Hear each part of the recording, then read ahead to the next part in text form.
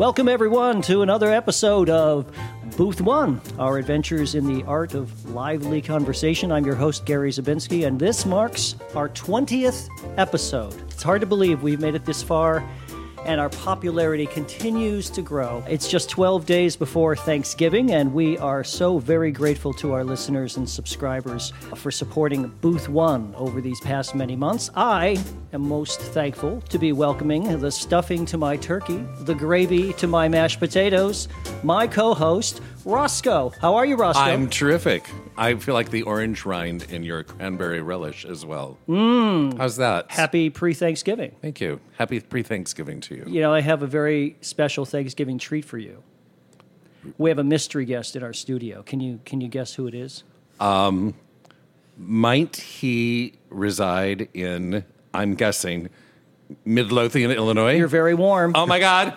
Yes, that cornucopia of knowledge. Welcome back to the show, our friend George. Hi, George. Hi, Gary. Thanks for having me back again. Well, it's a pleasure. It's very tough to get you in from the suburbs. And when we do have you in, we always like to have you show up here at the studio and be part of our podcast. I know Thanksgiving is also one of your favorite holidays. Yes. Cooking and whatnot. Throughout the show, I'm going to have some very special Thanksgiving thoughts about cooking and some jokes, maybe a little bit of trivia or something. But first, I want to start off today with a typical segment that we have been doing for quite some time now, the keys to the Carly. Did either of you watch the GOP debate? I could barely read the newspaper coverage. Why is that? Oh, it's because it's the Republican debate. You're not interested in the reality TV aspect of it? No. Are you going to watch the Democratic debate tonight? Not if I don't have to. You're not interested in politics at all, are you? Well, it's a year away.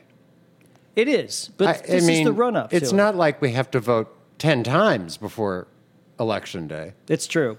I just find it fascinating to watch these candidates go after each other and watch some of them burst into flames. Now, well, that's true. Among GOP voters, Mr. Trump was declared the winner with 28%. This is just among GOP voters, with 23% naming Marco Rubio.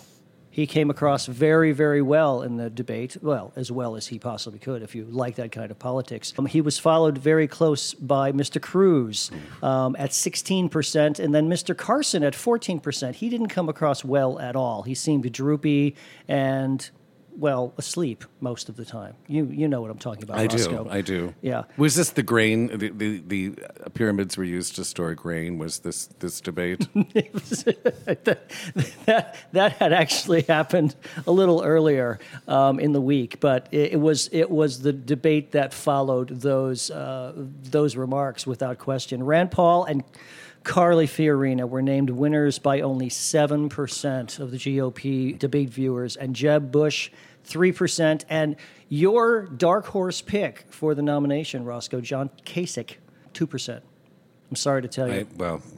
There's been this... You can all change. There's been this chat among the candidates about how they did not care for these gotcha questions from past debates. Have you read about this, yes. George? What do you think? Do you think those questions are valid to these candidates or not? Well, I don't understand in the first place. I did read an editorial of the Tribune that basically said, they shoot themselves in the foot. They win a victory of some kind with the media and their complaints, and then they go on and on about it. But the reality of the situation is still the same. If you think the media is asking hard questions, what do you think the electorate is going to ask you? Well, exactly right. And what do you think the press is going to ask you when you get to be president? Well, those press conferences are not always very kind or easy to go to and to answer questions for. And these are easy questions. Right. As Obama said, how are these people going to confront Putin and Khrushchev if they can't confront the CNBC anchor people? I'm banging my shoe on the table. I've done that before, like Nikita Khrushchev.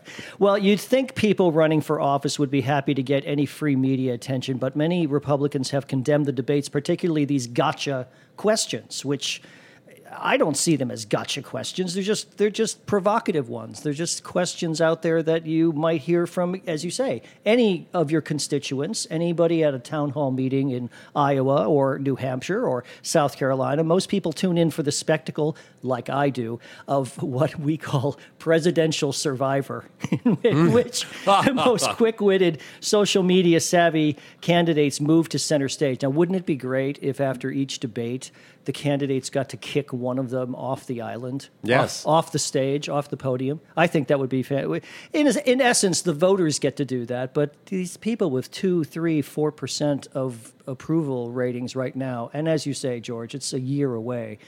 Why are they still plugging away? Clear the field. Clear the field for front runners so that we can focus on something.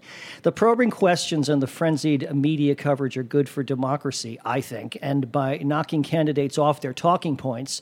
And it's very hard to do. Ted Cruz, especially, you can ask him, what color do you think the sky is today, Mr. Cruz? And he'll say, first of all, let me say about immigration that they all just want to get to their talking points so that these questions that are outside the realm of what their campaigns have tried to focus them into seem like, well, you're trying to screw me up. You're trying to get me to say things that I don't really mean. You're trying to make me look foolish. Well, I don't really make them look foolish. But by knocking them off these talking points, these questions make the endless cycle of debates worth watching, I think. They're really fun and possibly revelatory. I learn a lot about each of these candidates by the way they can't answer questions that they haven't been coached and trained to do. And most important, the debates have attracted Americans to politics, which might motivate people to vote. Republicans or Democrats, I don't even care which, as long as they get out there and they get themselves to the voting booth. Well, and the ratings have continued to be enormously high, right? Enormously high, yeah. So there's a great deal of interest. I just find them painful. It's not that I'm disinterested in politics or uninterested. Just the current pool of people that we have running for the Republican nomination are mostly deeply frightening to me, and I find it upsetting. Mm-hmm.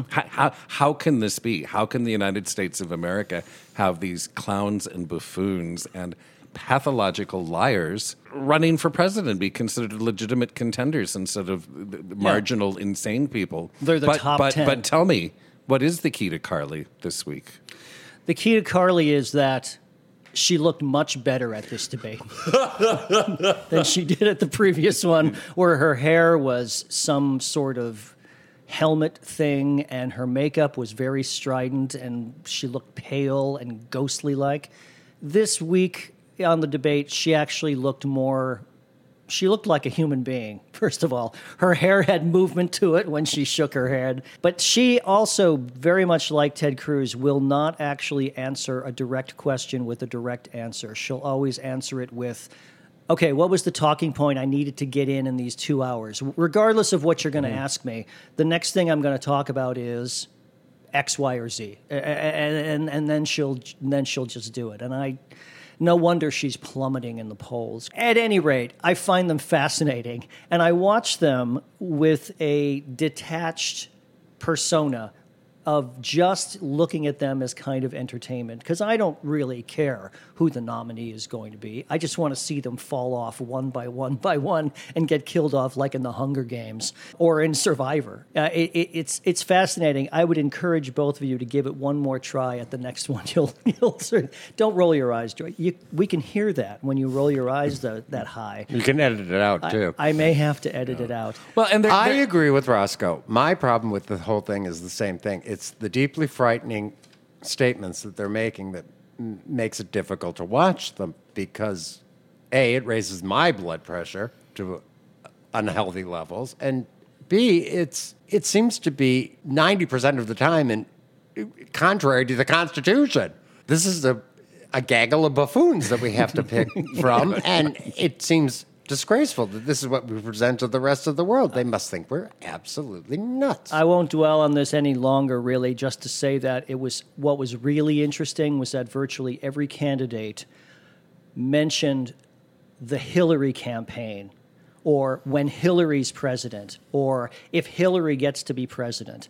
No one talked about any other Democratic candidate other than Hillary. So they're all pretty much assuming that she's got the nomination wrapped up. I think that may be a misstep on their part because there's a long way to go, as you say, a long way to go. But they're all gearing themselves up to be anti-Hillary. There was another story in the news. This is a local story out of Fox Lake, Illinois. Fox Lake is a small village suburb northwest of Chicago, fairly wooded, rural. There's a lot of water up there, lake-wise. It's a lovely part of Illinois. A few months ago during the summer, a Fox Lake policeman, a lieutenant, was shot and killed. I bring this story up because there's been recent developments this week. They have now determined that he was not shot and killed by these three perpetrators who they felt chased him into this wooded area. The fact of the matter is that he killed himself. There's been so much of an outpouring of feeling for the family and for this officer. But as it turns out, he'd been stealing from the city of Fox Lake for quite some time, a couple of years now, and felt that it was about to get blown, and he took his own life and made it look like, through his training with forensics and crime scenes, staged it so that it looked like there'd been a scuffle and that he'd been attacked and that he'd been shot in the chest. And then didn't he contact the police and say, oh, my God, I've been chasing three men and they've shot me and they've run off? He made that report. I just feel such a betrayal. I think the media was more involved with the betrayal than... The media seemed to run with the story in a somewhat loose fashion, whereas they probably could have downplayed it a bit more. And I think the police themselves in that village mishandled it. Now they're coming out with the revelation that, in fact, they could tell from the position he was in that something was amiss. Well, if you think something's amiss, then don't stand by quietly and let this hoopla and hero worship start when you know it's going to end this way. Shortly after this happened, there was a speculation it might be a suicide, and his son said, oh my God, this is outrageous. How would you, in our pain and our misery, you would suggest that my father committed suicide? And then I think that clammed the media up for a bit. Apparently, other officers in that police department knew this guy was a bad apple. He also had some accomplices. There were other people involved in... Perhaps family members. Perhaps so. I was profoundly affected by the news that came out this week about this. I have a number of friends who live up in that area, not directly in Fox Lake, but in that part of Illinois and in southern Wisconsin, and they were all very scared when the fugitives were about, the three guys that they were looking for days and days and days, weeks, helicopters and armored vehicles. And there was a great deal of fear and anxiety up there, and a great, again, outpouring of love and support. I don't know what else is going to come from this, and I don't know what his family is going to do. I agree with you. I think it's the level of complete sham and artifice to the whole thing that is so shocking. Yeah, it's like a giant punch to the stomach. You've involved the villages on lockdown, the schools are in lockdown. The police were obviously in positions where three people don't disappear out of thin air, unless they're Judge Crater, for God's sakes. True. Earlier in the broadcast, I mentioned that I was going to touch upon a few Thanksgiving tidbits. And all right. This might be a good time for some Thanksgiving tidbits. There's much to give thanks about in this country. Here's a little joke. A man in Dallas, he calls his son in New York just before Thanksgiving, and he says, I am sorry to tell you, but your mother and I are going to get a divorce. I just cannot take any more of her moaning. She can't stand the sight of me, and I can't stand the sight of her. I'm telling you first, Eddie, because you are the eldest, so please tell your sister. So Eddie calls his sister Julie in Chicago, and she says, no way are they getting divorced. We have to go see them for Thanksgiving. So Julie phones the parents in Dallas and says, you must not get divorced. Promise me you won't do anything until we get there. We'll both be there with you tomorrow. Until then, don't take any action, please. The father puts down the phone, and he turns to his wife, and he says, good news. Eddie and Julie are coming for Thanksgiving, and they're paying their own way.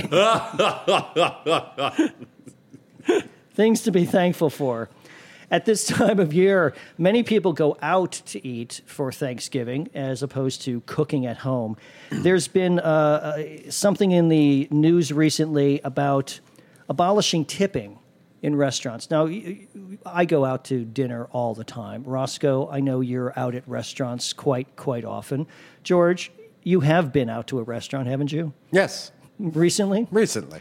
So there's this movement afoot about tipping. Trend-setting restaurateur Danny Mayer last week rocked the hospitality world by proclaiming he will eliminate gratuities at his 13 eateries by the end of next year. He said that tipping is demeaning and leads to unbalanced wages among restaurant workers since it excludes the kitchen staff and the hostesses. So he'll raise prices by about 20% and he'll distribute the proceeds equally. Customers won't have to rack their brains computing percentages in the dim light after a wine-soaked meal.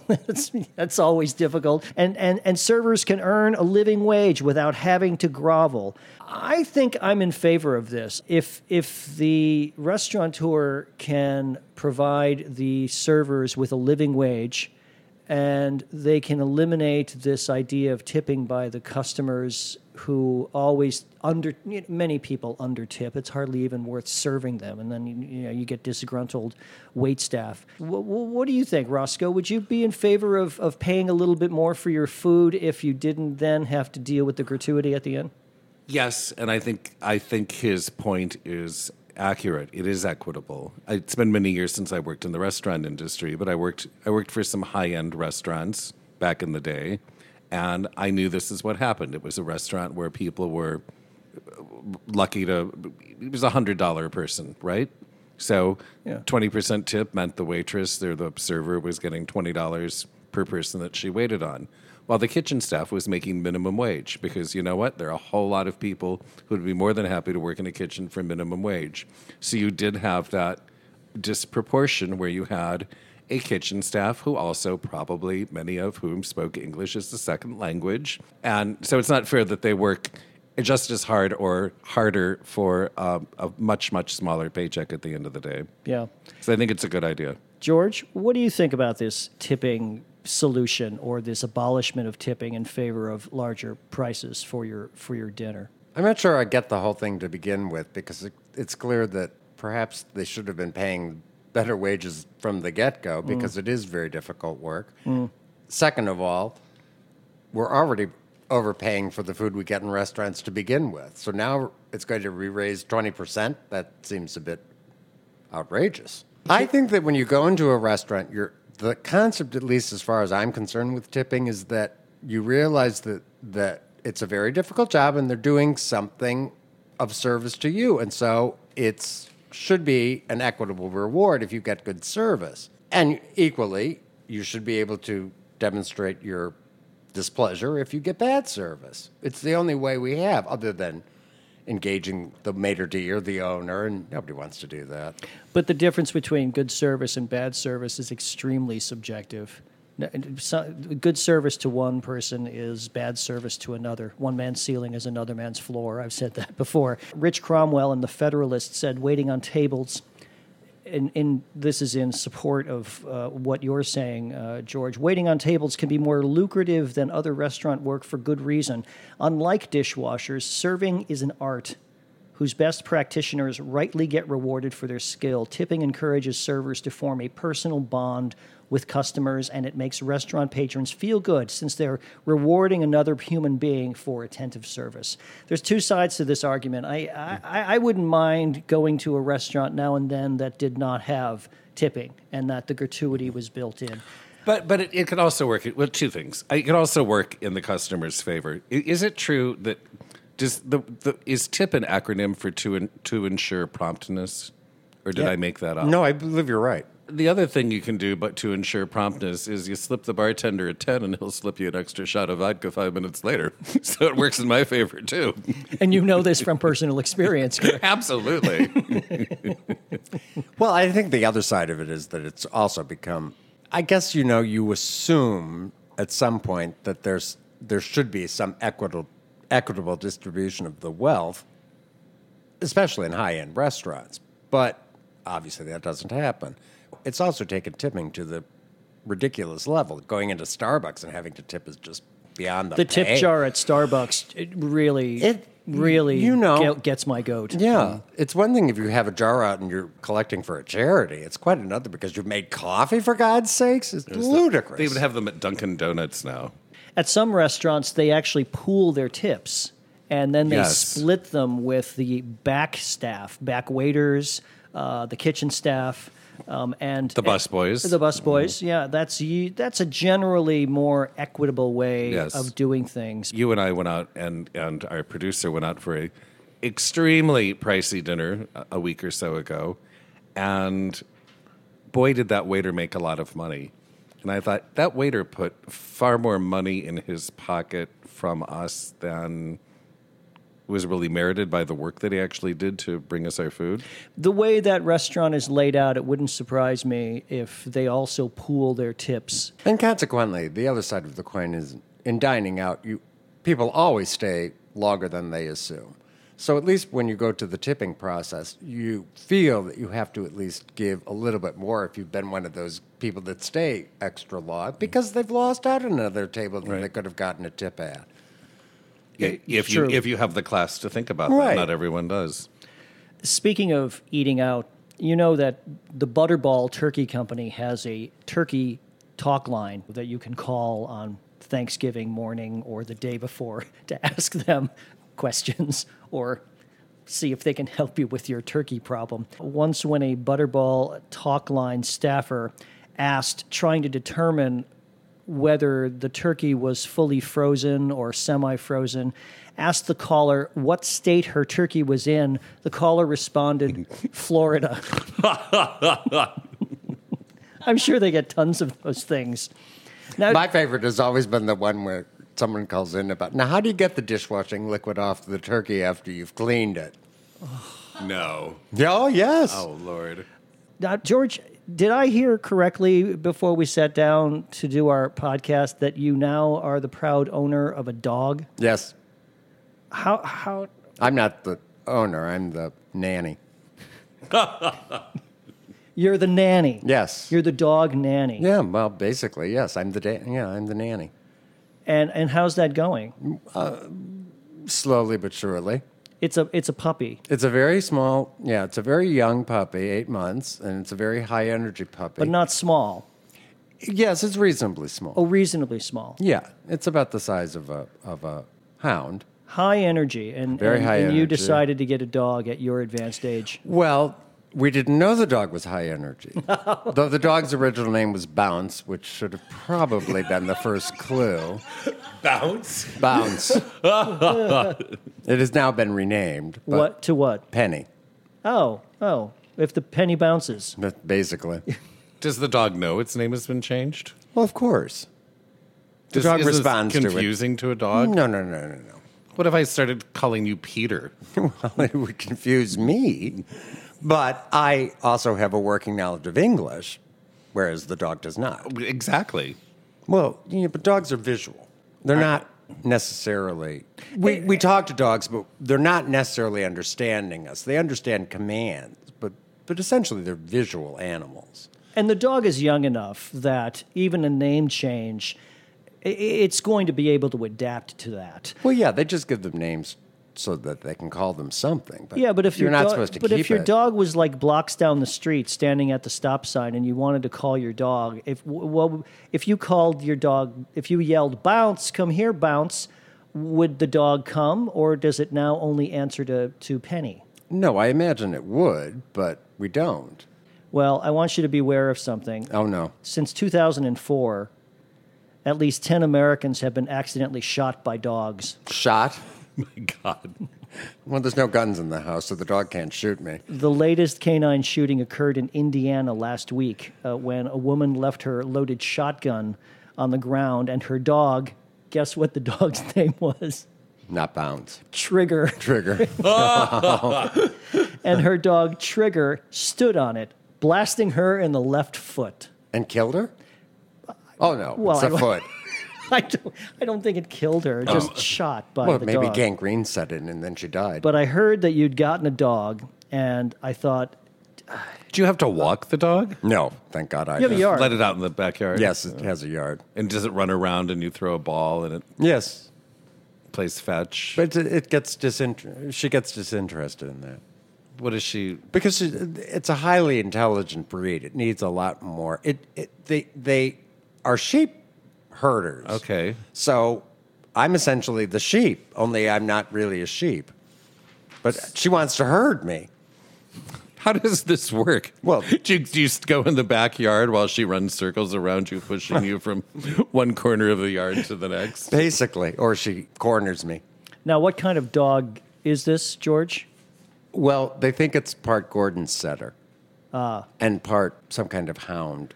They're notorious shooters, you know. I've never Gordon Setter? Yes, I've absolutely. never heard of what is a Gordon Setter? Is that like an Irish setter, but from Scotland, I think. It's of the setter family, usually sort of a square head. Is it black with brown spots, Oh, yes, brown markings? okay. Yeah, longish, wavy hair. Yes, very. absolutely. Well, you be careful, George. No, yes. I know you don't have any firearms in the house, but that doesn't mean there aren't any in your neighborhood. Is there anything about knifings from dogs? It might be able to get some knives off In all them. my research, I found nothing about anybody being knifed by a dog. Well, so far she hasn't attacked us at night like in our beds. A disappointed woman called Butterball's Thanksgiving turkey talk line, wondering why her turkey had no breast meat. After a conversation with an operator, it became apparent that the woman's turkey was lying on the table upside down. Here's a story. There's been this rash of, well, I don't even know what to call it, controversy about actors, especially movie star actors in Broadway shows, not knowing their lines and having to use not only teleprompters, but earpieces. Al Pacino, star of David Mamet's Moose Murders. Is that what it says? I mean, China Doll, sorry. Is being fed dialogue through his Bluetooth earpiece with cables running to the seven teleprompters that are arranged around the set. Over at the Gin Game, James Earl Jones and Cicely Tyson are, to some rumor, wired up, but she's 90 and he's 84, so in some fashion that's kind of forgivable. Less forgivable, however, is Bruce Willis, who sports an earpiece the size of a cell phone, according to Michael Rydell, circa 1984, in Misery. Now, he's only 60, fairly much a spring chicken in Broadway years, but spies who've seen it say it feels like a play by Harold Pinter. The excellent Laurie Metcalf says a line, and there is a pause before Bruce Willis then speaks his lines. What is going on Broadway? What have you heard? This is terrible. Well, I a couple of things. I have heard that Al Pacino has gotten better, and Al Pacino is in his mid-70s now, too, Indeed. so he's not a spring chicken either. But I walked by the theater where his show is appearing, and oh my God, hundreds of people show up to try to get a glimpse of him at the stage door. And apparently he eats it up and sort of comes out and like bows and says thank you and smiles at people and hugs them.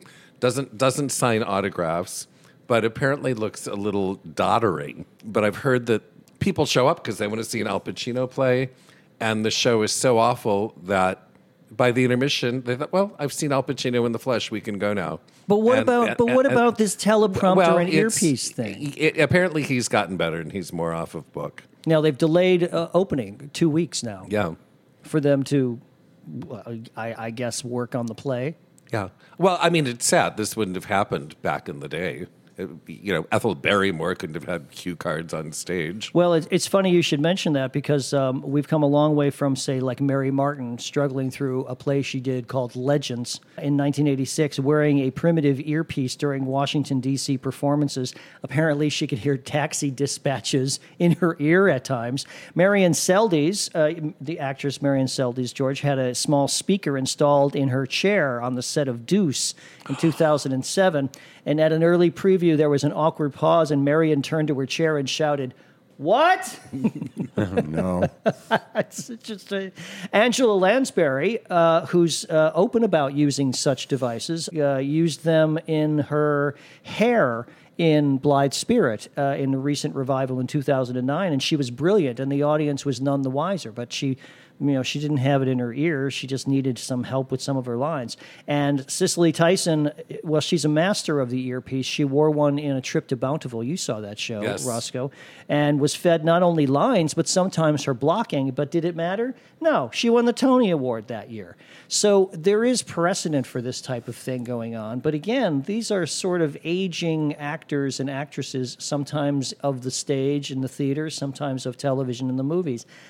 I don't like this trend. No, it's terrible. Learn your lines. Learn your lines or get off the stage. Oh, for heaven's sakes, I can't imagine. Does one suppose that Christopher Plummer, when he was doing Lear a couple of years ago up in Stratford, was using an earpiece? Now at this stage, is it just because the technology is available? Or I imagine that actors and actresses have used idiot cards, if nothing else, if they were... weren't up to their lines. Yeah. But You know what this harkens back to is we have to blame Barbra Streisand. This is our weekly segment, Blame Barbra Streisand. You know why she didn't perform for many, many, many years? No. Because she was doing her concert in Central Park in the 60s, and she went up on lyrics, and it terrified her. So she didn't hit the concert stage for 30 years.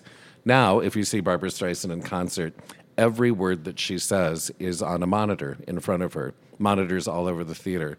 I would think that would take something away from a performance, because sometimes you've just got to come up with the words. It's got to be in your heart and in your gut, or otherwise you're just saying words.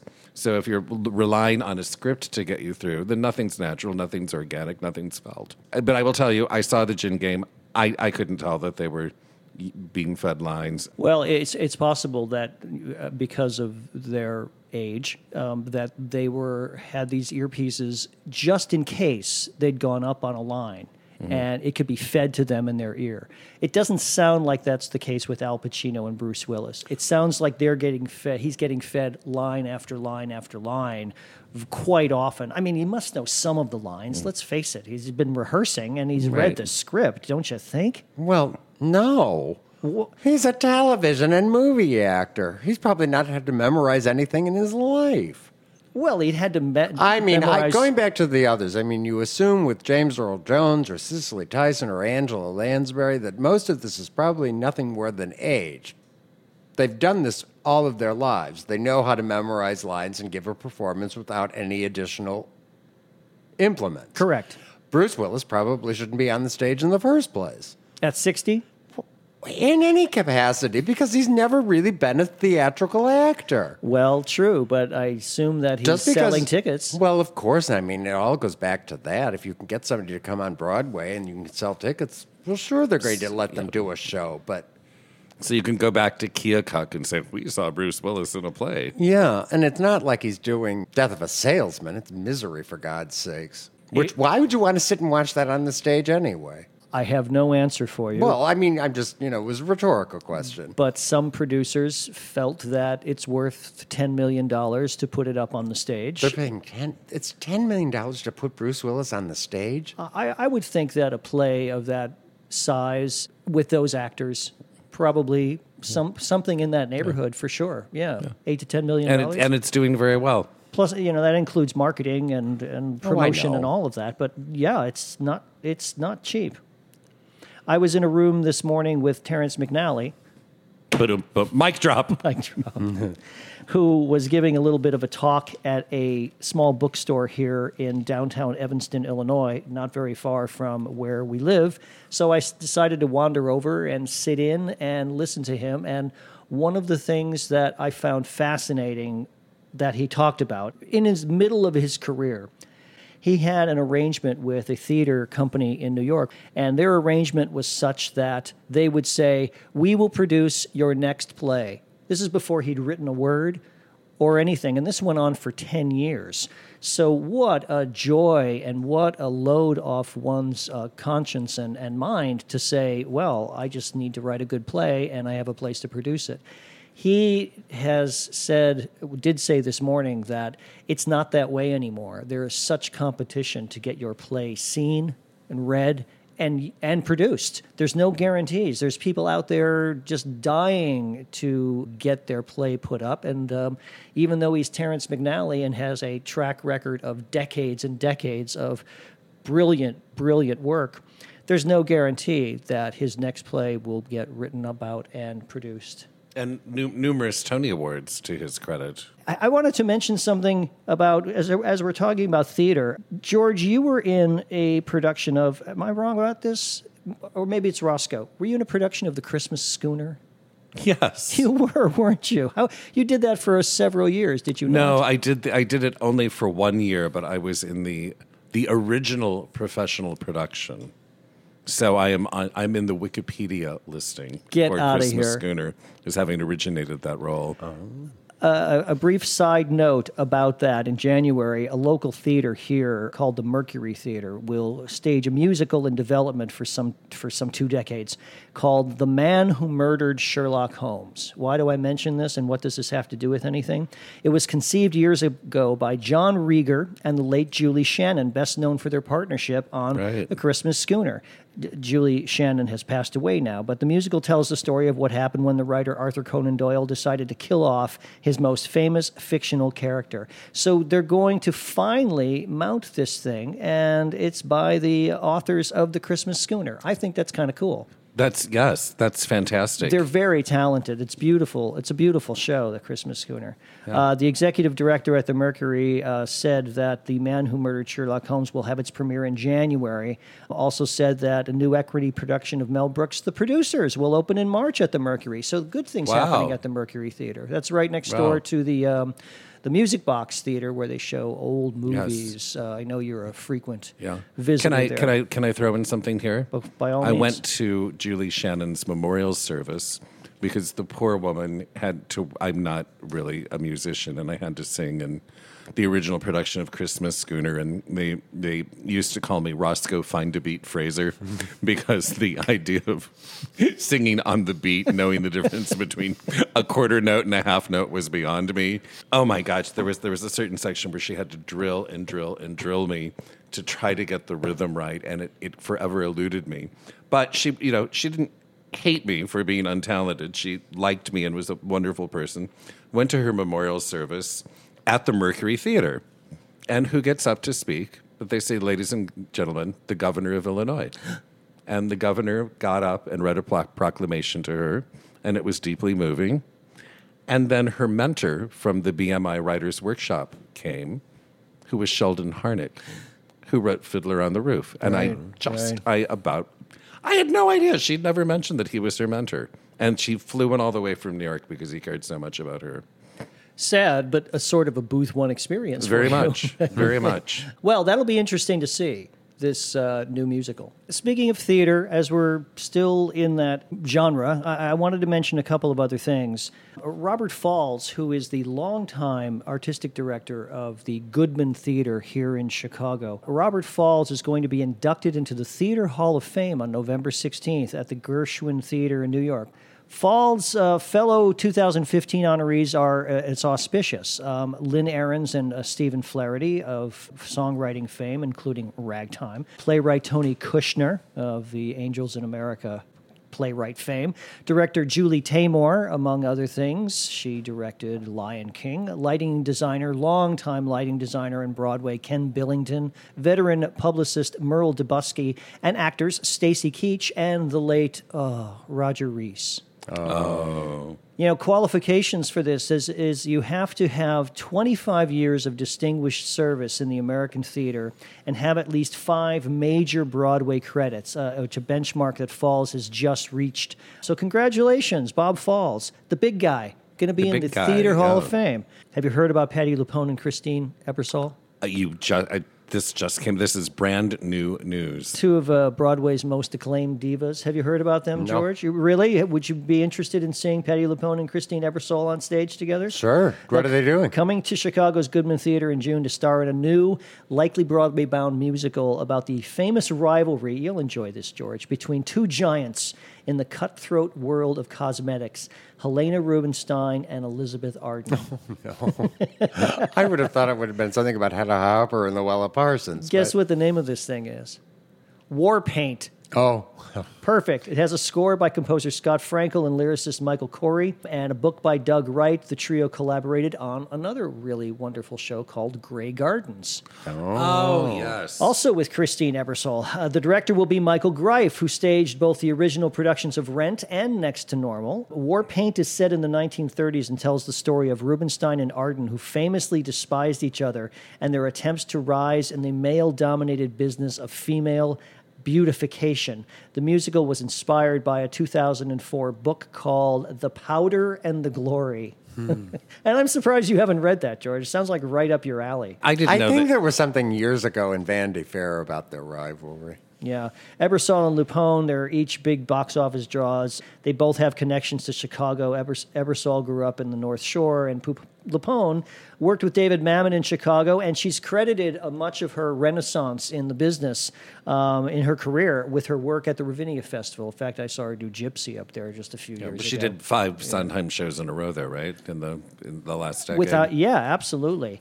Now, Roscoe, I have another traditional holiday Thanksgiving anecdote for you.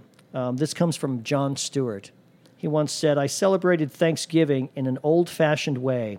I invited everyone in my neighborhood to my house. We had an enormous feast, and then I killed them and took their land." The old-fashioned way. Briefly, we're getting to be close to our time here, but I know you just took a trip to New York and you saw several shows. I want to touch just on one of them because we don't have time for all of them. You saw A View from the Bridge, Arthur Miller's play, which has just opened in New York. Your thoughts? I thought it was one of the greatest productions I've ever seen. How so? It was thrilling from start to finish. The audience was on the edge of their seats. A friend of mine had seen it and said you could hear a pin drop. So he gave me a heads up, so I was able to get a ticket the day before the reviews hit. And they're actually selling tickets on the stage. And it was a show that and they also tell you it's 2 hours, there is no intermission, you cannot leave your seat. And as the show progressed, you could see the audience sitting straighter and straighter in their seats until people were leaning forward. People were leaning forward with their hands to their face. Oh my! And it's a very bold, very stylized production.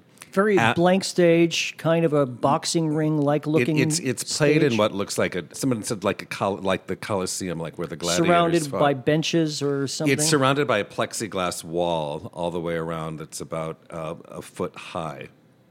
That contains all the actors. They're all trapped within the space and can never get beyond. And these the walls. actors are all in sort of modern dress, and they're all barefoot. They're all bare. Yes. And I will. And we will talk about it at length in a future podcast. But I will tell you, all of the major roles are move-overs from the production at the Young Vic in London. The leading actor gives a sensational performance. This man is in magnificent shape. I mean, this is a performance on steroids. Mark Strong. I'll just end with this, and this is the end of my thrilling note. I saw the show last night. The reviews came out yesterday morning.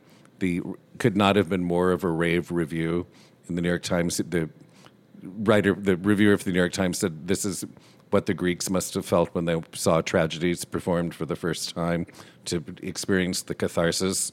The show has a stunning conclusion, and this is always corny to say, but so true, an immediate thunderous ovation for the entire cast.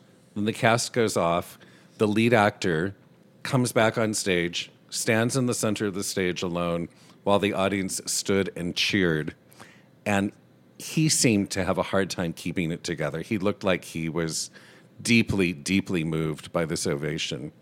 And this would have been the morning that he just became, the toast, the day that he became the toast of New York. Yeah, from what I've read, it's very visceral, very emotional, very impactful for the performers as well as for the spectators who are feeding off that energy that the performers, the actors are putting out there. Yeah. Well, I can't wait to see it. Yeah. Thank you for people the report. didn't want to leave the theater. They kept talking to each other. And it's at the Historic Lyceum, the oldest running theater in New York, 1903. I love the Lyceum. Awesome place. Hey, George, we have a little game here that we sometimes play with our guests called Chat Pack. And it's It's just meant to kind of reveal certain personal things about our guests and ourselves as well. Sometimes we play along. We'll play along with you. Okay. Would you enjoy doing that? Sure. Fantastic. Do you have a story about a movie that you love so much that you watch over and over and over again? God, where do I start? Anywhere at all. Well, the one that I always end up watching is Now Voyager. It's like my go-to movie of 150 times or something like that. Does it make you happy? Does it make you sad? Does it make you all of the above? I just enjoy watching it. It goes from 0 to 50 and back again, but then I turn it off when the miserable girl comes in at 3/4 of the way through the movie. I can't watch it after that anymore. And you don't watch any more to the end? Well, just towards the end, then I turn it back on. But Who is the miserable girl? oh, you know, the boyfriend's troubled daughter that's at Cascades Beach because her mother doesn't want her around the house. And this is She's why a little overacting. This is why she can't marry. Is it Claude Rains? No, I know it's nothing about movies. Paul Honreid. Paul Honreid. It's Betty Davis and Paul Honreid. Well, and I'll throw something in. You and I lived together, roomed together at sort of the beginning of the home video market. Yes. It was at the very beginning when you could go to a store and buy a movie. I believe that was the first movie you bought. Wasn't it? Probably. And Probably. very, very painfully, I've done about 3 purges where I've gotten rid of movies that $25 was a lot of money to spend once upon a time. Oh, And yeah. just to carry out 3 trash bags of VHS movies that are of no use anymore. Right. Well, and it was probably before Turner Classic Movies came on. Do you have So- a go-to film, I Roscoe? have a couple of go-to films. Why don't you mention one? North by Northwest. Really? That movie comes on, it's almost impossible to turn off, and it's exciting on every possible level. It's funny, it's suspenseful, it's romantic, it's beautifully shot. And you know that when they come to Chicago, there's a shot outside the Ambassador East Hotel, which is where the famous Pump Room existed, and the original Booth 1. Yes. That's right. So it all comes full circle. All comes full circle. The other thing that we all have DVRs now. I have permanently, I have 2 movies on DVR that I will, if I have 10 minutes before I want to go to bed and I need to have another sniff or snort or puff or something, and or I'm waiting for What are you, a magic dragon? I'm a Magic Dragon. If I'm waiting for my Ambien to kick in and I need 10 more minutes before I put my head on the pillow, I'll watch a stretch of Citizen Kane because it's always amazing filmmaking to think, how did they know to put the camera there and that they would get the reflection of the dancing girls in the mirror in the window behind it. Just magnificent filmmaking that always draws my eye. Just fantastic. And then the other Christmas movie that we talk about with Fred McMurray and Barbara Stanwyck, Remember the Night. So romantic and so funny and so crazy that it's a movie that we just didn't... Beulah Blondie plays his mother, correct? Yes. Yeah, at the farmhouse, yeah. Yes. And That's a wonderful film. What about you? I probably, anytime it would come on or anytime I feel like watching something that is so familiar to me that it makes me feel good, it's probably Lawrence of Arabia. I love the starkness of the cinematography. Of course, Peter O'Toole's performance is totally mesmerizing. Not to mention Omar Sharif's performance. I just love that film as a piece of made art. I think David Lean was an understated genius. That's a real man's man movie. That's a movie that men love and women find boring. I can understand that. There's very few women in that movie. I mean, a couple of Bedouins. But that's it. That's And it. then you don't see anybody else. Do you find that more exciting than Natalie Wood in The Great Race, your other favorite movie? Oh, I love The Great Race. That's what I could always sit there and watch. If I need a laugh, I will put on The Great Race. Yeah. And we've watched that together, Roscoe. You were Yes. kind enough to watch it with me one time. And you know, I laugh out loud at that movie dozens of times. There are dozens of moments that just make me giggle. Are you not familiar with The Great Race, or were you not? I didn't really know it until we watched it together. He has a Blu-ray, and it was my. sensational looking. When Larry Storch makes his entrance as Cactus Jack. Yeah. Now will you give me some fighting room? It's wacky. I love the scene in the tent at the beginning when she comes to confront him, and then they end up in the dueling with the swords. Yeah. Gets her tied up to the pole. Yes, and his teeth sparkle. His teeth sparkle, and the champagne pops on its own, and the parrot. But Jack Lemmon is just hilarious. He's brilliant. I sometimes I watch him in that role, and I think he's making a parody of himself. It looks like he's just having a really funny time doing this. Well, yeah, at the time that was made, they were the 3 biggest movie stars in the world. So it's like, hey, we'll just get together and have fun and make this movie. Well, and it is Blake Edwards. That doesn't hurt. That does not hurt, and it does have Natalie Wood.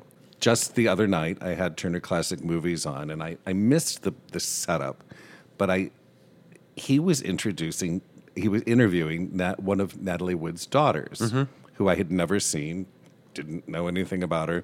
And apparently there's some kind of auction coming up and some of her mother's memorabilia is being sold. Any thoughts on Natalie Wood? Yeah, why do we love her?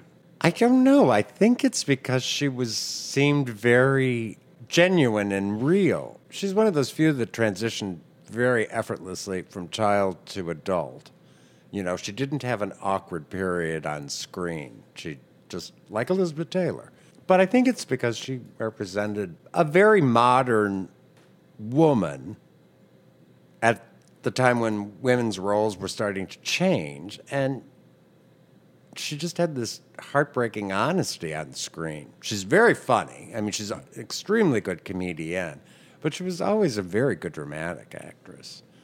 I mean, despite its flaws, I think West Side Story is... You can see her living the role very nicely on screen, despite the fact that she couldn't sing her own songs. But there's other movies of hers that are just equally as brilliant. She just always looks natural on the screen. She's a natural-looking actress on the screen. You don't feel like she's reading lines. It's truth and honesty. I think that's a fair assessment, George. Well spoken. Thank you. I've always liked her. I'm going to move on to our Kiss of Death segment that usually concludes our podcasts. This one is about Richard Horowitz. Richard Horowitz was a timpanist and craftsman. What was he a craftsman of? I'm going to get to that. Dies at 91. In a Queen's boiler room, armed with little more than a champagne cork and a length of wood, Richard Horowitz helped bring to life some of the foremost symphonic music in the world. How did he do that, you may ask? Well, I'm going to tell you. Mr. Horowitz, who died on November 2nd, as I said, at the age of 91, was a renowned musician in his own right, a retired principal timpanist of the Metropolitan Opera Orchestra, but in the rarefied artistic circles that were his orbit for more than half a century, he was also known as a maker of conductor's batons, a fine trade plied by only a handful of people around the globe. Esteemed as a Stradivari of sticks, who do you think wrote this? Marguerite Fox. Very good, Roscoe. Mr. Horowitz created bespoke batons for many of the most eminent music directors of the 20th century, among them James Levine of the Met, Carl Bohm, and Leonard Bernstein. His art married the skills of a physician, a palm reader, a carpenter, and a Savile Row tailor. Conductor's batons are veritable extensions of their arms and must be made with heft, length, flexibility, balance, and comfort in mind. Over-the-counter models, whose sticks are often fiberglass, can weigh an ounce or more, which in the course of 4 Wagnerian hours can leave the hand aching. Mr. Horowitz's batons could weigh as little as 1/6 of an ounce. Their sticks, which he whittled in his workshop in the boiler room of his house in Bayside, Queens, were made of birch for whippy lightness. Whippy lightness. I hope my mashed potatoes come out like that. Is that an expression? I did. Whippy lightness? It is now. We're gonna coin that. Have you ever heard of whippy lightness, George? Well, whippy, but yeah, I've never heard of it used in connection with lightness. I didn't either. But his the bulbs of his batons were made of cork, ideal for lightness and sweat absorbency. something you might be interested in, Roscoe. It never occurred to me that batons needed to be sweat absorbent. Well, after 4 hours of Wagner, I mean, you'd think, and they're all wearing tuxedos all the time. I think at the Met or tails. Yeah. Oh, I think for flailing your arms around, you're going to perspire. Before starting work, Mr. Horowitz would measure his client from elbow to fingertips and examine the meat, sinew, and overall terrain of the palm. His finished sticks ranged in length from 10 inches for Julius Rudel to 17 inches for Leonard Bernstein. Bulbs could assume the shape. Well, I don't think that length is everything, really. Bulbs could assume the shape of a sphere, a teardrop, a bulrush, or a small congenial turnip. Bernstein was so devoted to his Horowitz batons that after his death in 1990, he was buried with one.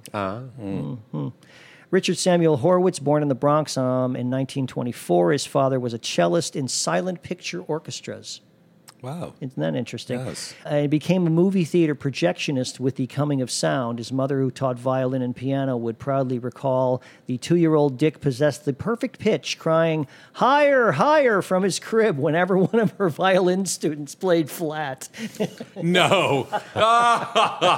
The young Mr. Horowitz studied at Juilliard. He joined the Met Orchestra in 1946, becoming its principal timpanist in 1971. At his retirement in 2012, he didn't retire very long ago, just a few years ago. After 66 years and some 10,000 performances, he is believed to be the Met's longest-serving employee and one of the longest-serving orchestral musicians in the nation. 66 years. He made his first baton quite by accident in the mid-'60s after Mr. Boehm broke one and, casting about for another, was told that none like it existed. Always good with his hands, Mr. Horowitz took the baton to his boiler room and emerged with such a faithful copy that his second career was born. I remember making some batons for Jose Cerebre, and the next week, I read in the paper that he was conducting in Mexico and had stabbed himself with his baton, Mr. Horowitz told the New York Times in 1979. I thought, oh my God, here comes a lawsuit or something. But when he got back, he told me it wasn't one of my batons. It was some cheap plastic thing that he was conducting with. I felt much better after all. Richard Horowitz, timpanist and craftsman of conductor's batons, dead at 91. This sort of goes as a companion piece to our previous Vic Firth drumstick maker. Remember Vic Firth, who was the timpanist for the Philharmonic, and he created the modern drumstick. Here's the modern conductor's baton. I wanted to mention that some of our followers have taken to sending us photos of their Booth One experiences, either an actual photo of them sitting in a Booth One-like setting or a Booth One experience that they were at. So we want to welcome any photos or postings that you'd like to send us through our website at www.booth-one.com or on our Facebook page. Just post a picture or a comment or something, and we'd be happy to share that with the rest of our listeners. George, always a pleasure. Thanks for coming all the way in from Midlothian to join us today. Oh, thank you, Gary. Roscoe, always a pleasure to be with you as well. Always a pleasure to be with you. Well, I see you next time on Booth One. Take care, everyone. Thanks for joining us.